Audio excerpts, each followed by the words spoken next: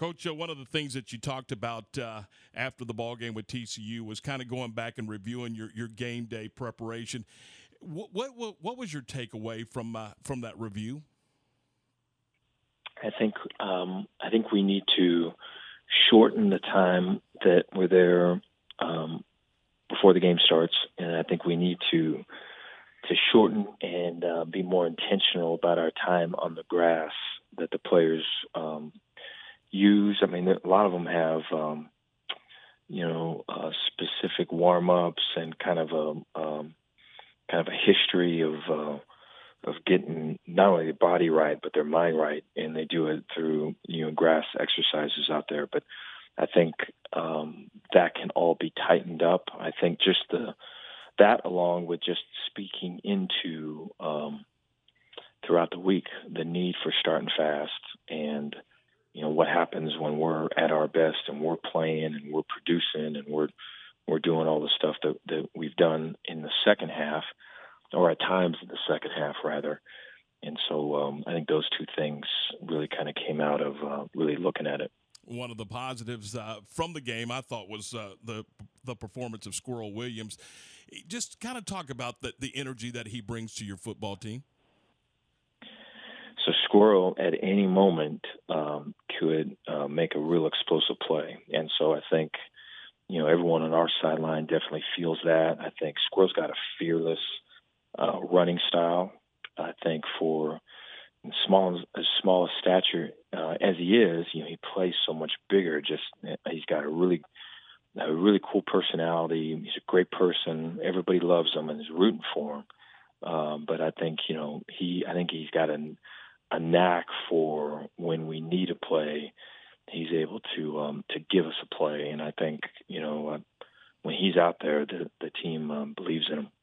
And speaking of making plays, Ben Sims, Coach, 4 catches in the ball game for a couple of touchdowns. A nice day for him.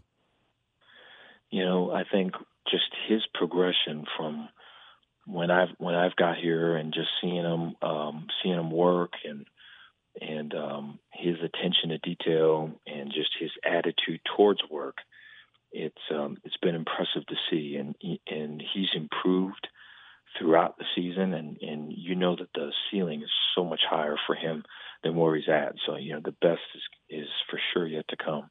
Turning your attentions this Saturday to Iowa State, and just looking at their football team, kind of a two-headed monster with Brock Purdy and with Hall, the running back, and it's almost kind of pick your poison, isn't it? Well, yeah, I think one difference from just the previous Iowa State teams, and we'll certainly see what becomes of their offense here this Saturday, but in the past, just looking at tape from previous years, it was more spread looks, more tight end in hip positions of the offensive tackle, or opened up looks, or tight ends are flexed out, and it looks like there's a bunch of receivers out there. And in that type of setup, the quarterback was really kind of managing the game, getting the ball out to his playmakers and making plays with his feet, elongating, downs and all of it, and kind of a spread approach.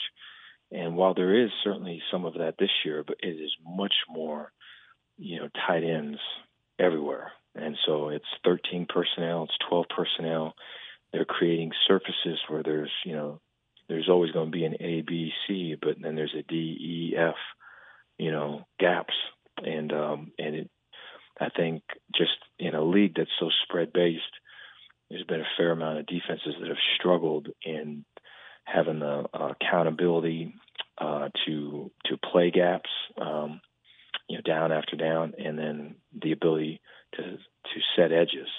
And stretch plays are number one play, and to set an edge, force the ball back inside, and so that they don't create these huge running lanes for the running back, because if you give it to him, he's gone. Yeah. And so I think they've changed as an offense, and so we'll see what we get. With him, with Hall averaging 150 yards a ball game, I would think that offensive line has really done a nice job for them. They have their zone blocking has consistently got to the second level. They're big physical guys too. They're not. They're one of the bigger O lines that we played, and they've got the agility and mobility to get to where they need to get to. And so, there's no tips and run and pass, and I think they're really, really, really well coached. It's just as a coach, when you look at them, they strike you as a team that know who they are, have a real strong identity, and are really, really believers in what they do and how they do it, and presents us with a really good challenge. When you look at their defensive unit, what kind of defense is it? I mean, are they read and react? Do they like to attack? What will you see Saturday?